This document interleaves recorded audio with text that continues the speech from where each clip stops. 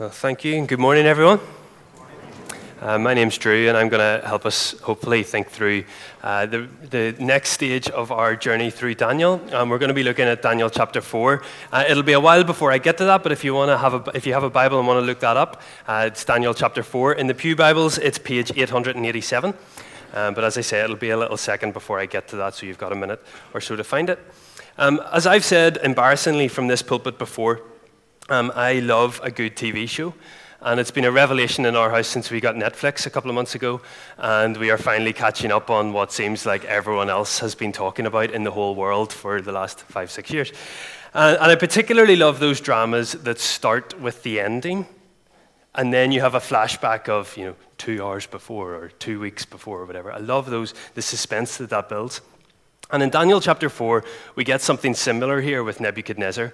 You see, in chapters 2 and 3, those chapters have ended with Nebuchadnezzar giving some kind of recognition or some kind of appreciation for the God of Daniel and his 3 friends. However, in chapter 4, we see the chapter starting with Nebuchadnezzar giving that sense of praise. And as you can see from Daniel, from the first 2 verses that I'll just read quickly, King Nebuchadnezzar, to the peoples, nations, and men of every language who live in all the world, may you prosper greatly. And by the way, we've now jumped into a totally different type of text. This is a letter, clearly. It follows all of the models of an ancient Near East letter that the king is writing out to people. So rather than hearing Daniel's words at the minute, these are coming straight from the pen of Nebuchadnezzar. In verse 2, it says, "It is my pleasure to tell you about the miraculous signs and wonders that the Most High God has performed for me." And so there's been a turning of the tide somehow, and something has shifted in Nebuchadnezzar's thinking towards God, and we are now invited to figure out what has happened by reading through and studying the rest of Daniel chapter 4. But before we get into that, so far in our discussions, we've seen and we've been rightly looking at how Daniel and his 3 friends have been trying hard to keep the faith.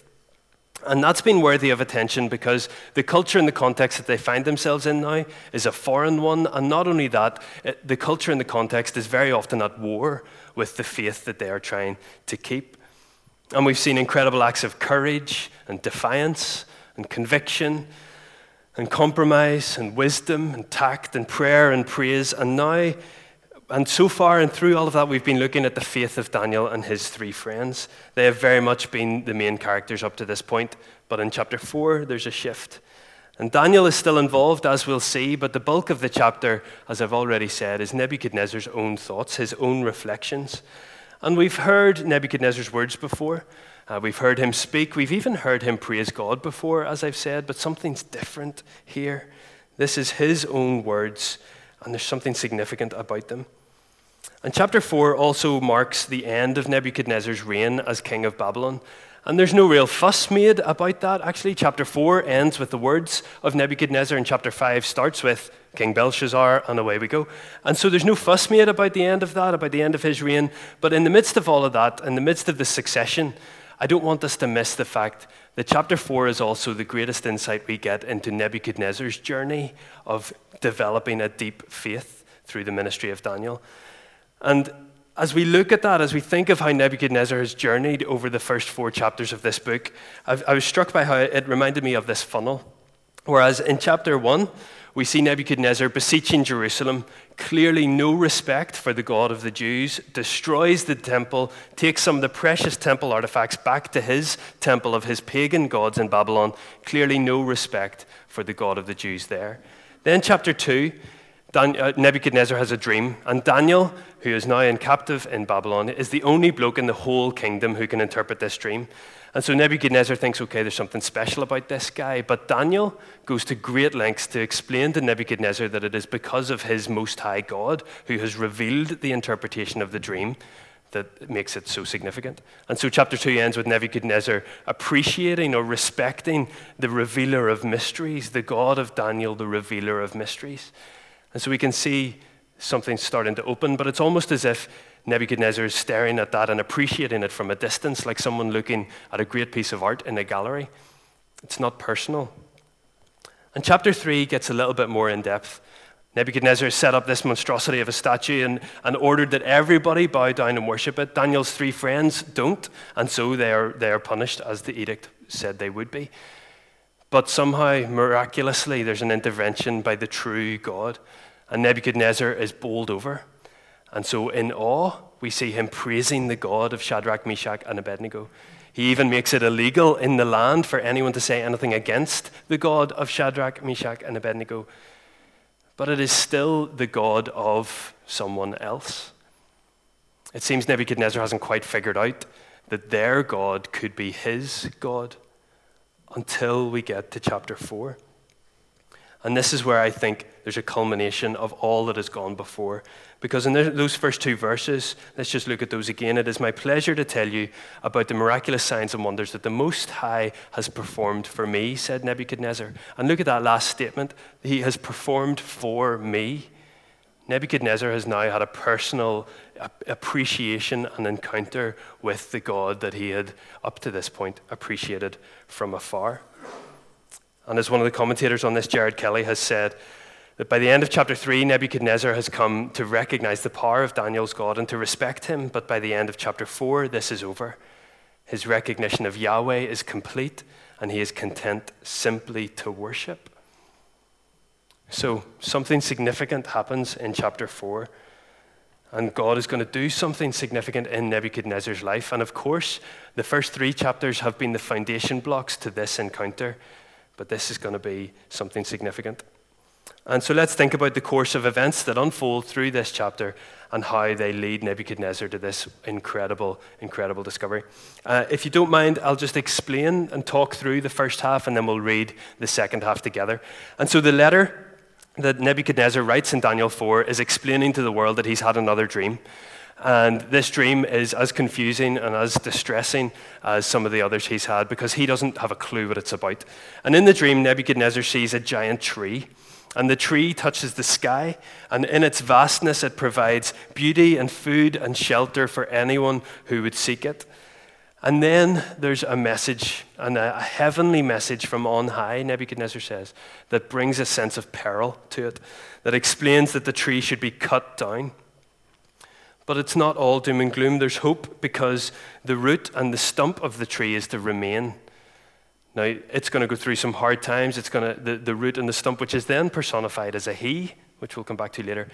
So the root and the stump, he is going to suffer for 7 times, which is generally understood to mean 7 years. So for 7 years, the root of the kingdom, the stump of the kingdom, is going to suffer until that time is over. And so yes, there's a message of peril, but there's also a message of hope, that there will be an end to that. And what we want to do now is pick it up when Daniel intervenes, because Nebuchadnezzar doesn't understand what this dream means, so again calls for Daniel. And Daniel comes and not only interprets, but retells part of the dream too. So that's where we're going to pick it up in verse 19 of chapter 4. And as our practice here on Wednesday, if you'd like to stand with me for the public reading of God's word, that would be fantastic. So Daniel chapter 4, starting at verse 19.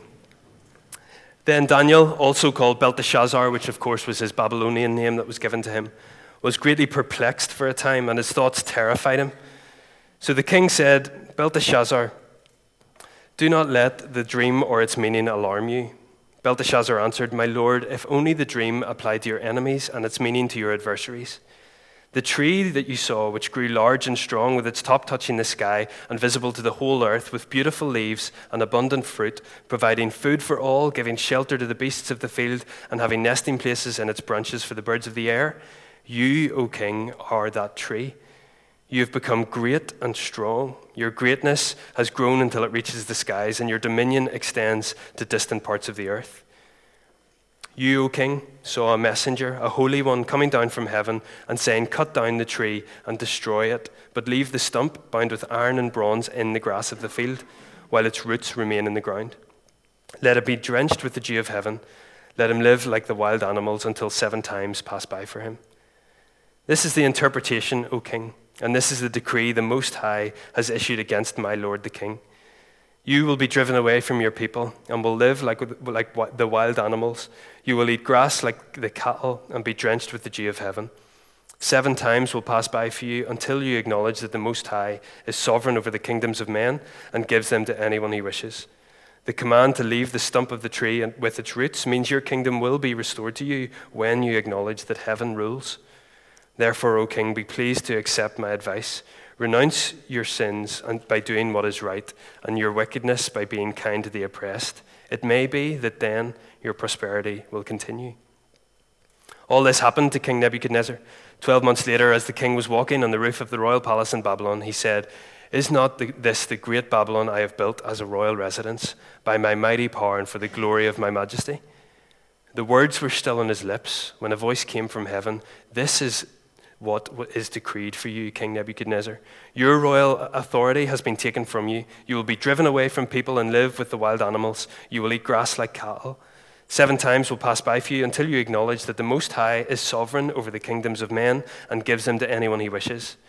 Immediately, what had been said about Nebuchadnezzar was fulfilled.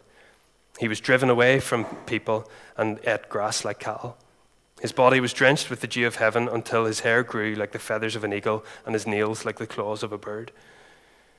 At the end of that time, I, Nebuchadnezzar, who's taken over writing again, raised my eyes towards heaven and my sanity was restored. Then I praised the Most High. I honored and glorified him who lives forever. His dominion is an eternal dominion. His kingdom endures from generation to generation. All the peoples of the earth are regarded as nothing.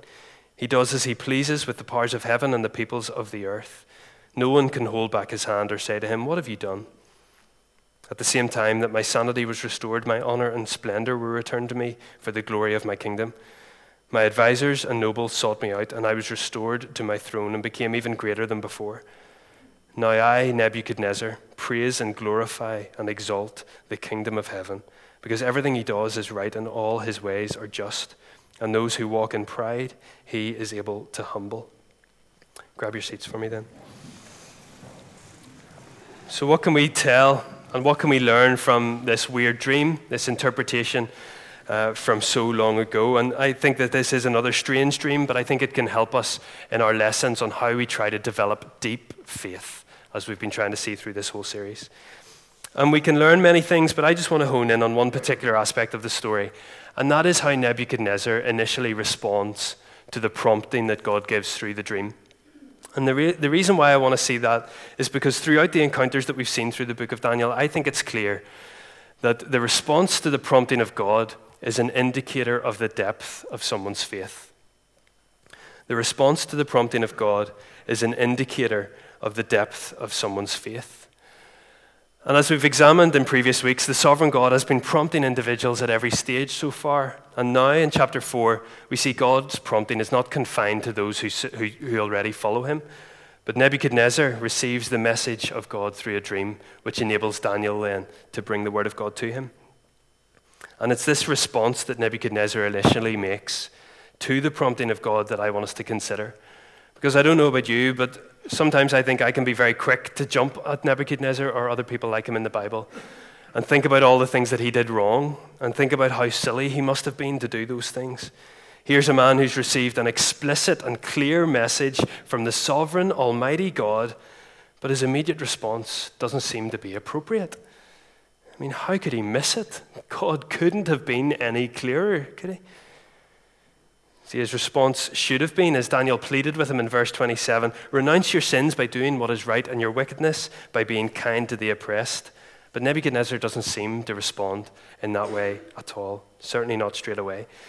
And we see from the start of verse 29 that 12 months later, all of this happened to Nebuchadnezzar. The dream, or should we more rightly think about the nightmare, becomes a reality for Nebuchadnezzar. So what happened? He got the warning. He had the chance to change his ways, but he didn't. What got in the way? What stopped him from responding to the prompting of God? And I think, you see, as God was prompting Nebuchadnezzar, the thing that stopped him from responding was his pride. Nebuchadnezzar was a proud man, and I think it's that pride that gets in the way of his response to the prompting of God. And now, unfortunately, I find myself getting very uncomfortable, because I can't now stand at the sidelines and look at Nebuchadnezzar judgmentally and think, how silly is this guy? Because the questions I would ask of him, I can now direct firmly towards myself. How could you be so ignorant? How could you miss what God is saying? How could you not respond to such a clear and direct message? Let's take the heat off ourselves for a while and consider the message that God is giving to Nebuchadnezzar. So as we've seen in the dream, Nebuchadnezzar sees this giant tree, and that tree is a picture of himself and his great kingdom. And the kingdom is hugely successful. As Nebuchadnezzar was standing in the royal residence in Babylon, he would have looked out and saw two of the great wonders of the ancient world, the Hanging Gardens, which he had built, and the great walls around the city of Babylon. This was a great kingdom. It seems this picture of a tree is pretty accurate. And the dream continues, and we have the arrival of the messenger or the watchman who brings this message of peril.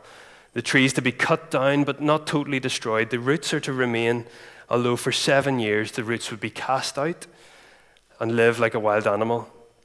There is a limit to that punishment, and after that 7 years, hopefully when the root of the kingdom, when Nebuchadnezzar would recognize that the sovereign God is in control, then things might be restored to him. And so this dream, matched with Daniel's interpretation, should have been the prompting that Nebuchadnezzar needed to change. But the dream did not have that preventative effect as we might have hoped. Nebuchadnezzar's pride, it seems, grows even more. And he gets deluded by this message that actually he is a god. He has created this brilliant empire. He has provided wonderful things for his people. He is a powerful man. Maybe people should be worshiping him. And we see this most evidently in verse 30, where Nebuchadnezzar says, "Is not this the great Babylon I have built as a royal residence, by my mighty power and for the glory of my majesty?" I mean, just look at that. The great Babylon I have built by my mighty power for the glory of my majesty. I mean, how arrogant are those words? And so in a world of thinking the world of him, in the moment of thinking the world of himself, he's thrown from his palace, stripped of his worldly power and left in the wilderness. And as one commentator has helpfully put, a man who thinks he is like a god must become a beast to learn he is only a human being. But before we go further, let's be clear about something. The problem here is not with the success that Nebuchadnezzar had. The problem was who he recognized as the author of that success. So God doesn't come after Nebuchadnezzar, it seems, because he's got a big empire and because he's orchestrated some of the best and most impressive construction projects the world has ever seen. No, the message from God and the prompting from God is, Nebuchadnezzar, you've hogged the glory for yourself, and that's not right. Nebuchadnezzar didn't recognize that the sovereign God was ultimately in control. And perhaps you think this has got very little to do with us in our current culture and context, and yes, not many of us are kings and queens of great empires, unless you're playing some kind of fantasy game. But however, in some way, Nebuchadnezzar's pride, the way in which his pride stopped him from responding to the message of God, I think that's where we see how this impacts us. And there's one commentator on this, Longman, who's got a great name. It's like Tremond Longman III. Brilliant. What else could he be but a theologian? He said, Christians are not immune from a pride that removes our eyes from God and places them squarely on ourselves. He goes on to say, indeed, it is precisely in situations like ours in the West, where we do not face active persecution, that this danger is most obvious. See, we're not immune from this pride that takes our eyes off God and focuses them squarely on ourselves.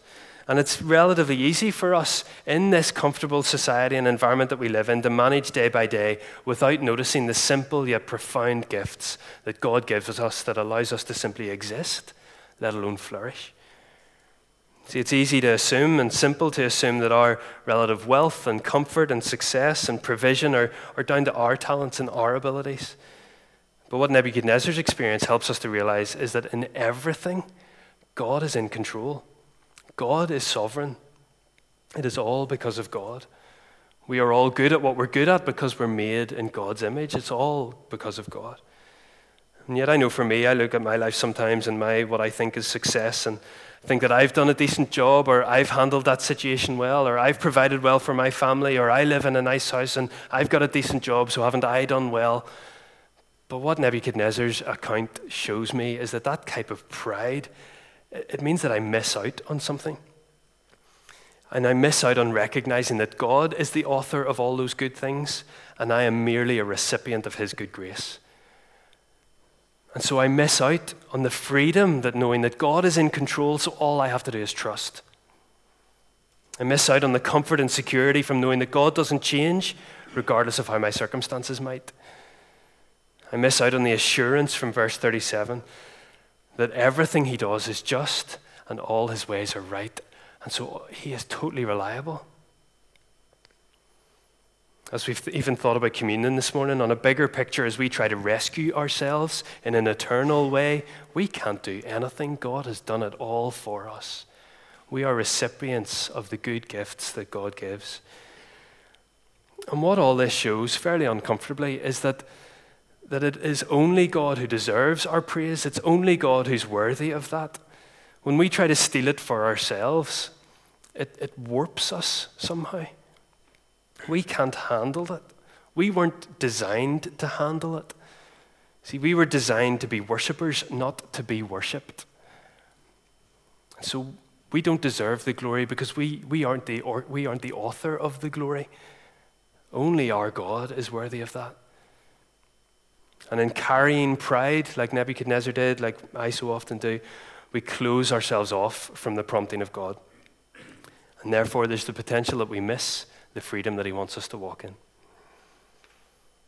So then how do we stave that off, pride? How do we protect ourselves from pride? How do we try to live in the humble way that Nebuchadnezzar ended up living in? Well, I think, like Nebuchadnezzar, it's an issue of perspective, that we need to increase our understanding of the vastness of God, the power of God, and how we worship him. And Heather has so helpfully led us through that this morning. Because in that light, we then rightfully see our strengths and our weaknesses and our successes and our failures in light of his ultimate glory. And so whether you're on the top of the world this morning with success, however that manifests itself for you, or whether you're in the deepest, darkest valley this morning, the message is the same. God is in control. God is worthy of praise. God knows what he's doing, even though the circumstances around you might not look like that. Just imagine for the moment, if you were an Israelite living at the time of Daniel, you've been taken into captive in Babylon. It does not look like your God is in control. How much then would your heart have been lifted when you heard Nebuchadnezzar starting to praise your God? All of a sudden, you're bombarded with this message of, the God that I worship is better and stronger and mightier than the earthly superpower that literally bulldozed my world to the ground. That's the type of God that we worship. So whether you're on the mountaintop or in the deepest valley, please know God is with you. God is with you on the mountain and he's with you in the fire. And maybe by being together this morning, we can help one another to lift our eyes towards heaven, as Nebuchadnezzar did. And we see our God is greater, our God is stronger than whatever it is we're going through. And when Nebuchadnezzar gained this experience, look in verse 34, his response. Then I, Nebuchadnezzar, raised my eye towards heaven, and my sanity was restored. Then I praised the Most High. I honored and glorified him who lives forever. See, in this change of perspective, totally transformed Nebuchadnezzar. And a guy who's written about this called Jared Kelly has said that the reality of a sovereign God floors him. And when he gets up off the floor, he's a different man. The reality of a sovereign God floors him. And when he gets up off the floor, he's a different man. And this, I think, is where I see evidence of a deep faith. People who are transformed in their outlook and in their priorities and in their perspectives because they know who God is and they know who they are in front of him. And that might all sound well and good, but it maybe also sounds a little bit pie in the sky. I mean, how do we do this? How do we understand the might of God? How do we get a bigger picture of God? Well, it might sound bizarre and it might sound paradoxical, but I actually think that to get a bigger and help us obtain a bigger perspective of God, we recognize his hand in the small things. So like the wonderful ad campaign from IKEA suggests, that we appreciate the wonderful every day. The wonderful every day. Thanks, Sarah. I think that is so true. So be thankful for the food in front of you when you go home today. Be thankful for the family that you live with, the neighbors around you. Be thankful for the church that you're part of. Yes, those are bigger things that are maybe more obvious. And so what I want to suggest is maybe we go deeper than that. And we become thankful for the way we see God's fingerprints in places that we don't expect it. So that stranger who holds the door open for you, that person who lets you out at the junction, I mean, who does that? The way that you connect with someone over a cup of coffee, these are all great gifts that God gives us. These are his fingerprints on our world. And what I think happens is when we start to notice and become more God-aware in our wonderful everyday, then actually we learn to tune in more to what God's doing. And as we tune in more to what God's doing, we become more thankful. As we become more thankful, we tune in more to what he's doing. As we tune in more to what he's doing, we become more thankful. And therefore, pride is never an issue. We're so God-aware that we forget about ourselves in some ways. And so as we conclude by considering how today's message might help us become people of deep faith, who respond to the prompting of God, then I believe we protect ourselves from pride by being thankful for the small things, which ultimately point us towards our great God. So that we might all say, like Nebuchadnezzar, "Now I praise and exalt and glorify the King of heaven, because everything he does is right and all his ways are just. And those who walk in pride he is able to humble."